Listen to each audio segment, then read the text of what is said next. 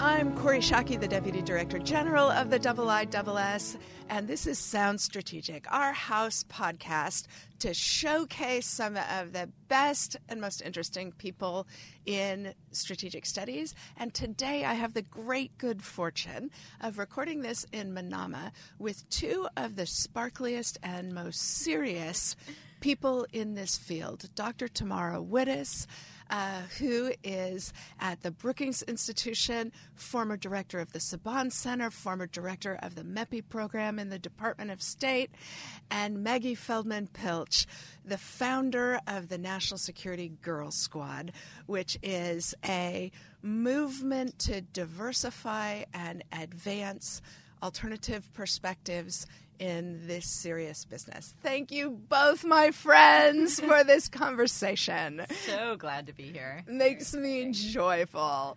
I want to start with you, Dr. Kaufman-Wittes. Give us a sense of what this moment is like in the Middle East. You see protests in Lebanon, protests in Iran, simmering fissures, governments growing more authoritarian in response to them, or as in Iraq, elites closing ranks. Is there anything generalizable about the unrest we're seeing? Wow. So it's unrest, but it's unrest that reflects and manifests really long simmering trends in the region, trends that governments have struggled and failed to confront effectively over a long period of time.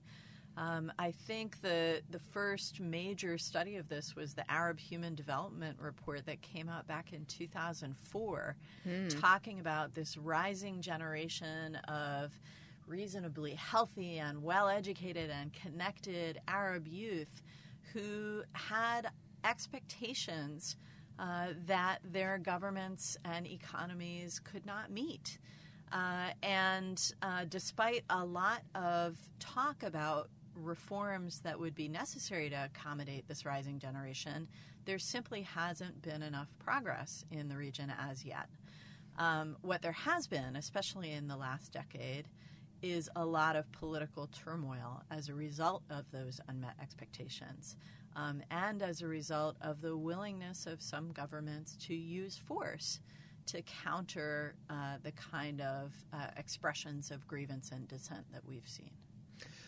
One of the conclusions we came to in the Iran dossier that we at the IISS have just released is that the quality and inclusiveness of governance is the most important factor in limiting Iranian malign influence in the neighboring regions.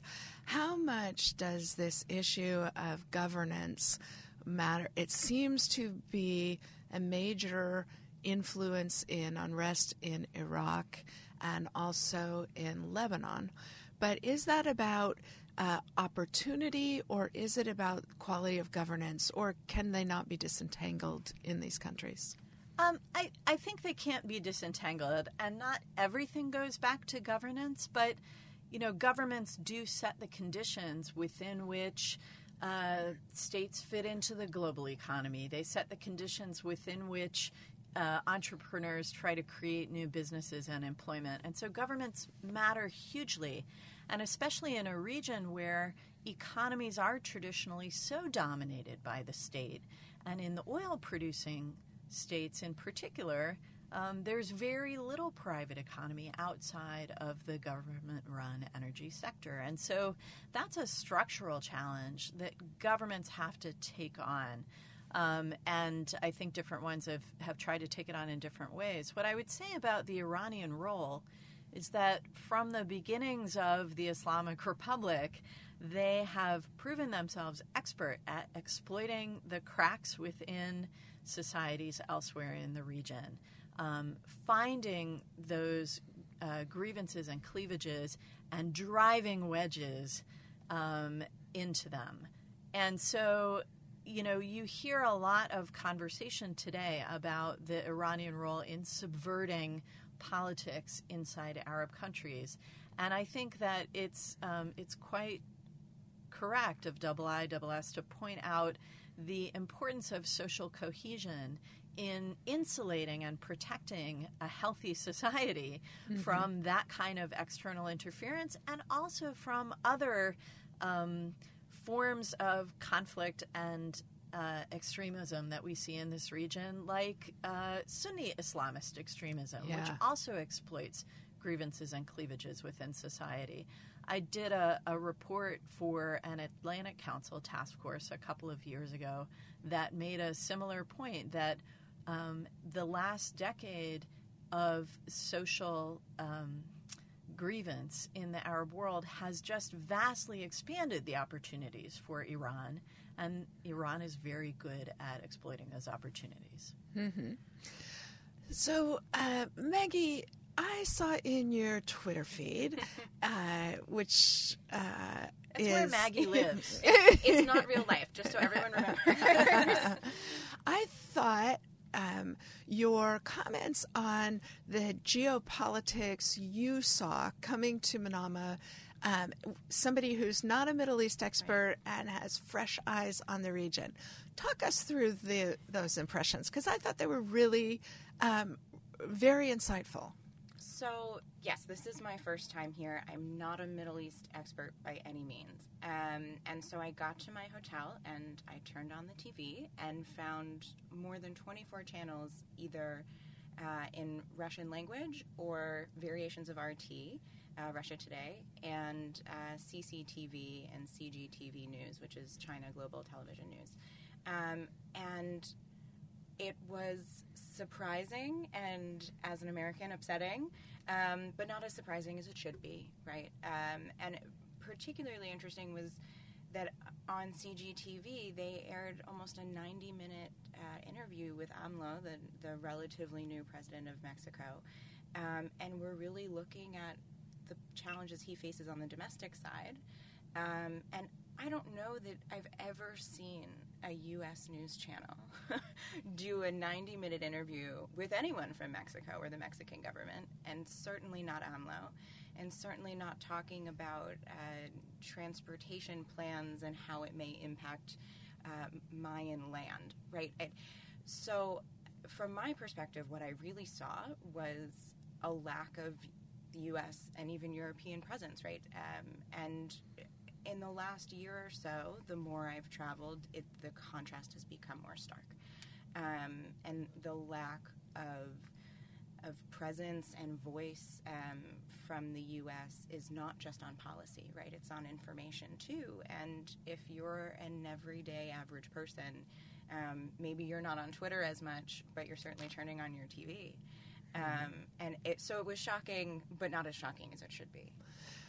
Yeah, I think in particular in the Middle East, the United States is over-invested in the use of hard power and high politics, and dramatically under-investing in the kind of social capital that people yearn for, whether or not governments think they're good influences, and it's a much less expensive form of American power, a much more accessible and inclusive form of American power.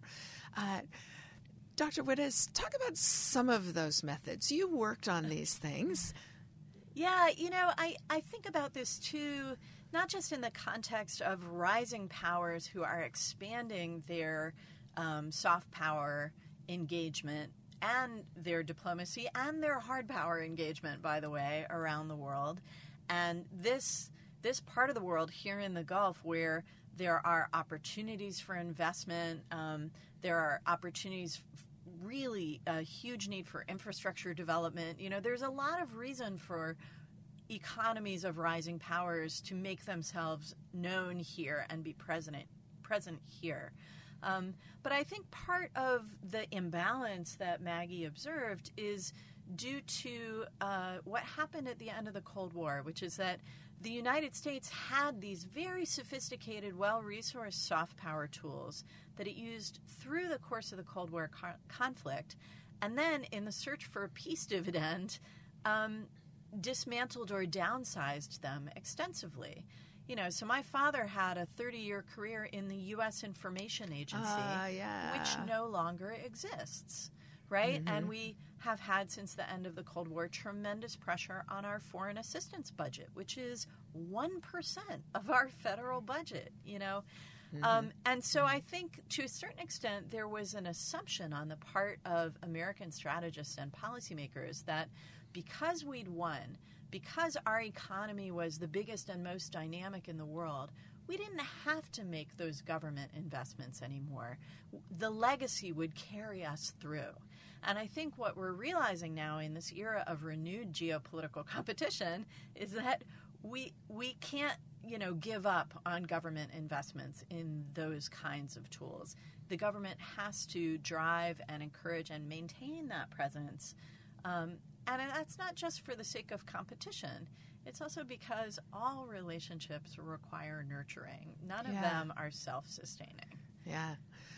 So one of the complaints that governments in the Middle East very often voice about American foreign policy is that we think our values are Western and American values are universal, and that they don't want the kind of influences that we think of as progressive.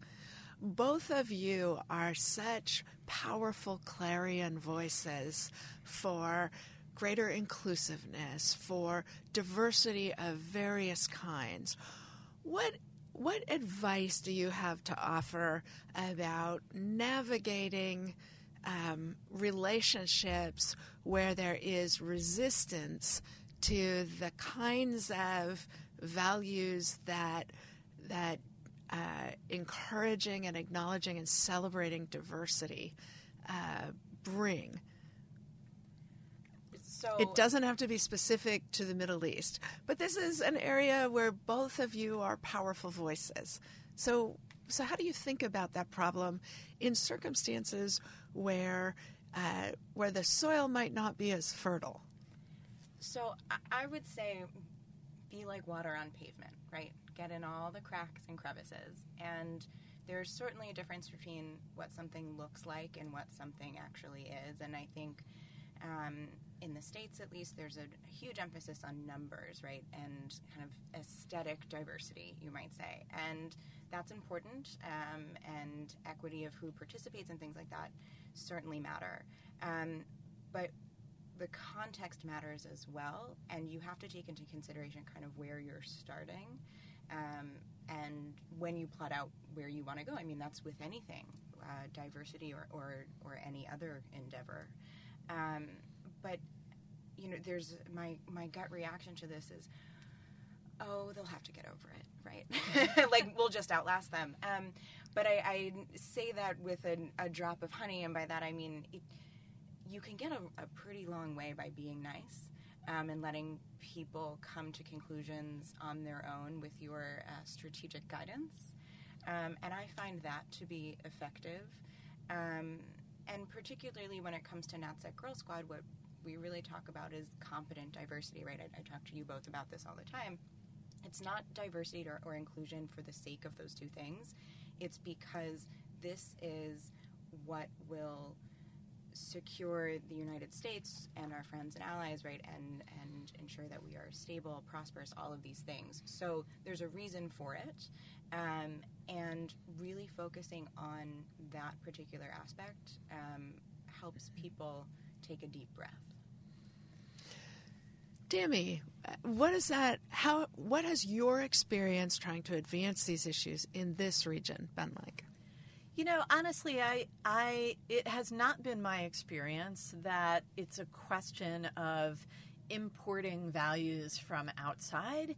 It's very much my experience that there are a lot of people within societies across the Middle East who are pushing for change from within because a globally connected world and countries that are facing complex challenges need all the talent that they can get, right? The trend in the Arab world for a long time has been that, young women test into university at higher levels. And if you look at the major regional universities in the Arab world, women students outnumber male students and outperform them in a lot of places. And so if you're not using that talent, then you are missing out on the best talent in your society. The statistics show that. So I don't think it's a question of, having to make the case from outside. I think all the pressures are there, and it's a question of taking advantage of the resource pools and opportunities that are there. I've seen, and it's very encouraging to me, to see in the last few years Gulf governments recruit many more young people and many more young women into their diplomatic corps.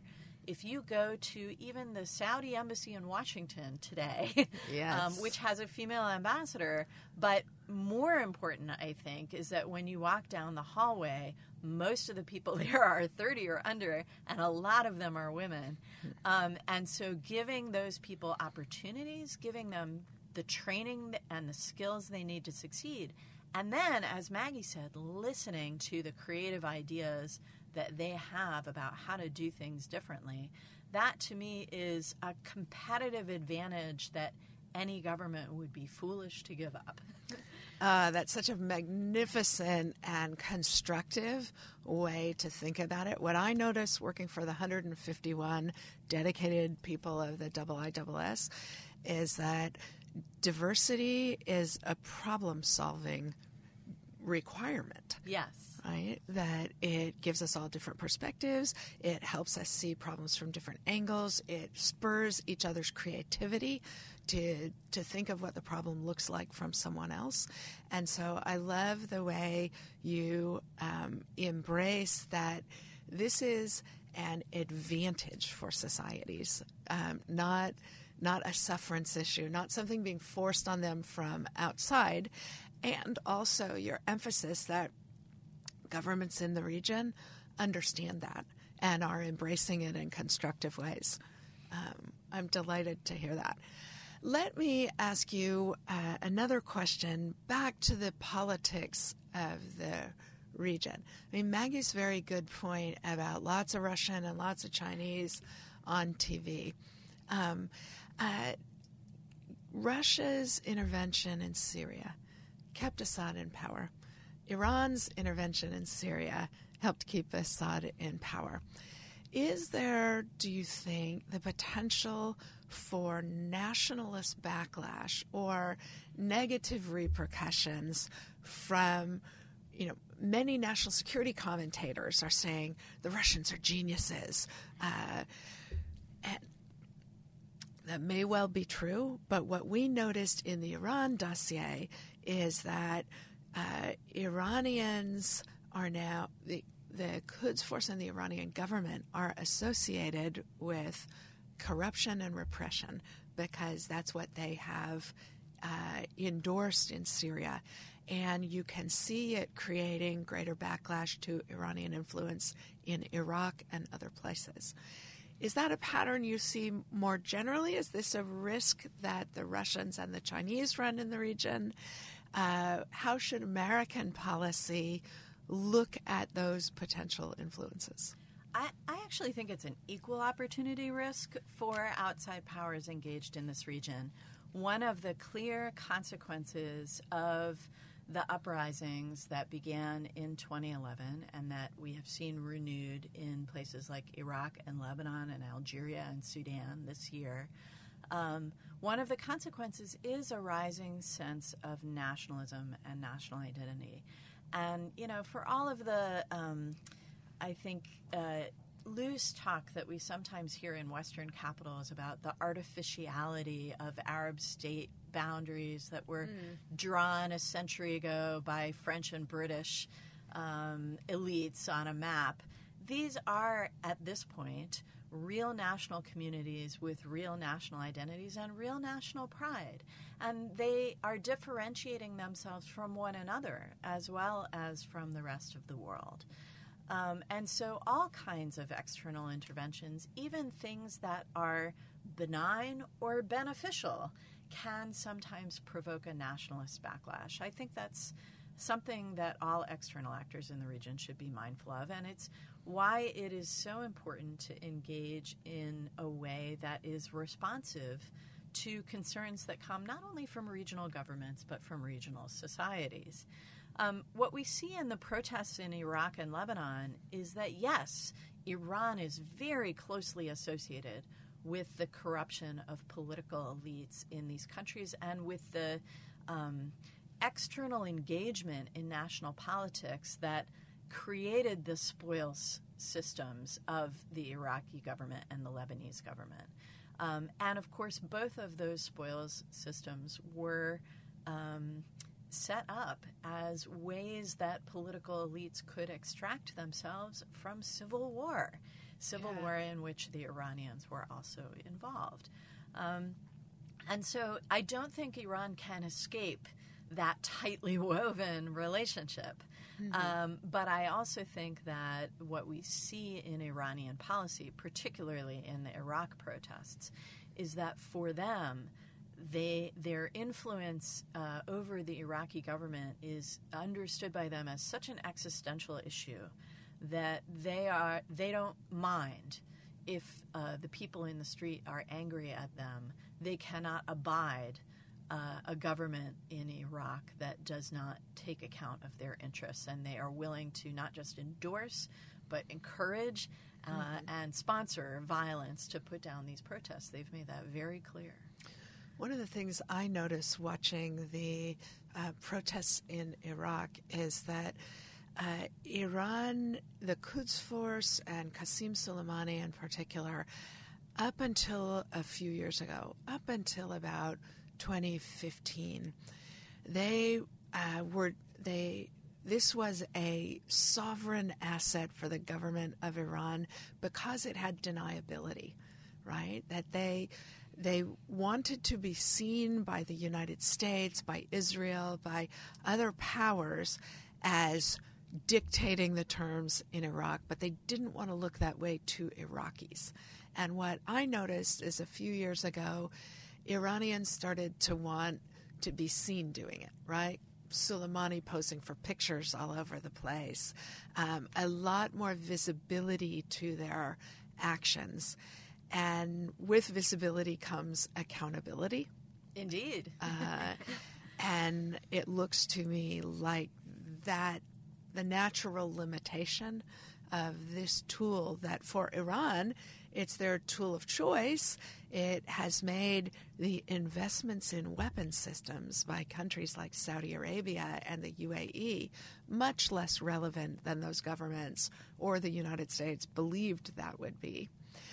I want to close out the geopolitics part of our conversation by asking you both to reflect on what do you think the West in general, but the United States in particular, if there were one or two things you could change about our policy in the region, what would you change? One or two things you could change about current Trump administration policy in the region, yes. Well, I think the biggest thing I would like to see is clarity and consistency. I think that that's what I hear from just about all of my regional interlocutors. No matter what their views may be on specific issues, it's the changeability, the capriciousness of American policy over the last couple of years is the thing that troubles them the most and makes them feel the most uncertain about the reliability of their partnership with Washington. Now, I think the degree of turmoil in this region has also led to questions in Washington about where the Middle East fits in and where American partnerships in the Middle East fit into American strategy globally. And so that questioning on both sides can only be resolved through honest conversation that both sides invest in to clarify what the shared interests are and what each side of the partnership is willing to put into furthering that interest. And so, I think this is a moment when we really do need to go back to the fundamentals and commit ourselves to frank conversation to come to clear understandings. I mean, I would agree with that, unsurprisingly, right? And add that it would be quite useful if the people in charge of that clarity knew what they were doing and maybe had some expertise in the area. What are you suggesting, I'm Maggie? not sure. You know, I am deeply obsessed with who's in the room. And there are some fabulous minds and incredibly competent people who could do good work here, and I would love to see those people have the opportunity to do good work here. Since you used the word opportunity, Yes. I want to talk about NatSec Girl Squad. Sure. I want you to give us a sense of what motivated you to start the organization, what your ambition is for the organization. So it's almost ironic to have this conversation with the two of you because you're pretty much why, right, I started NatSec Girl Squad. I was like, well, they're cool. I want to do that. And, you know, Thank you, my friend. I moved to Washington with a very clear plan to become Leo McGarry from The West Wing. And it is actually much harder than you would expect to show up with no plan and become the chief of staff at the White House. And I know what I'm good at, and I also know what I'm not good at. So I'm good at connecting people and figuring out what I need, and also, again, knowing what I'm not good at, and knowing where I need help and how to ask for help. And so I was looking for some mentorship, like a formal program to help me figure out my life, and reached out to a few nonprofit organizations that focus on women in foreign policy and defense. And nobody had a mentorship program, but about 300 other women said, hey, if you find one, can you let me know? Because I'm also looking. And so a listserv was born. And that was a few years ago now, and it's much larger today. And we're really focused on building competent diversity in national security and defense. So for us, that means not telling anybody what success looks like, what it means to be a woman or an ally in this field, but saying we want to empower and ensure that you are able to define success for yourself and help you get there, and also recognize that that definition is going to change over time, and we want to help you let it change and keep being successful throughout your life. So we are a B Corp, which for those not familiar means that we are a social impact for-profit entity. And we have a nonprofit that right now doesn't do anything because there's only one of me. But we are really focused on building expertise, building confidence in that expertise, and then the part I love the most, frankly, aside from hanging out with all of the members, is how do we have sustainable, repeatable institutional change? So working with mission-driven businesses and organizations and governments to say, here's what works and here's what doesn't, and even if we don't know the answer, let's just keep trying. Tamara, I love the work you did at Brookings for helping all of the rest of us understand how to get diverse applicant pools, because very often the excuse for lack of diversity in selection, particularly in high-level jobs, is that, you know, there were no qualified applicants. Talk to our listeners about some of the ways you've identified that all of our institutions can improve. Absolutely, but first I want to say two things that I love about NatSec Girl Squad and why I think it is such an important addition to the field.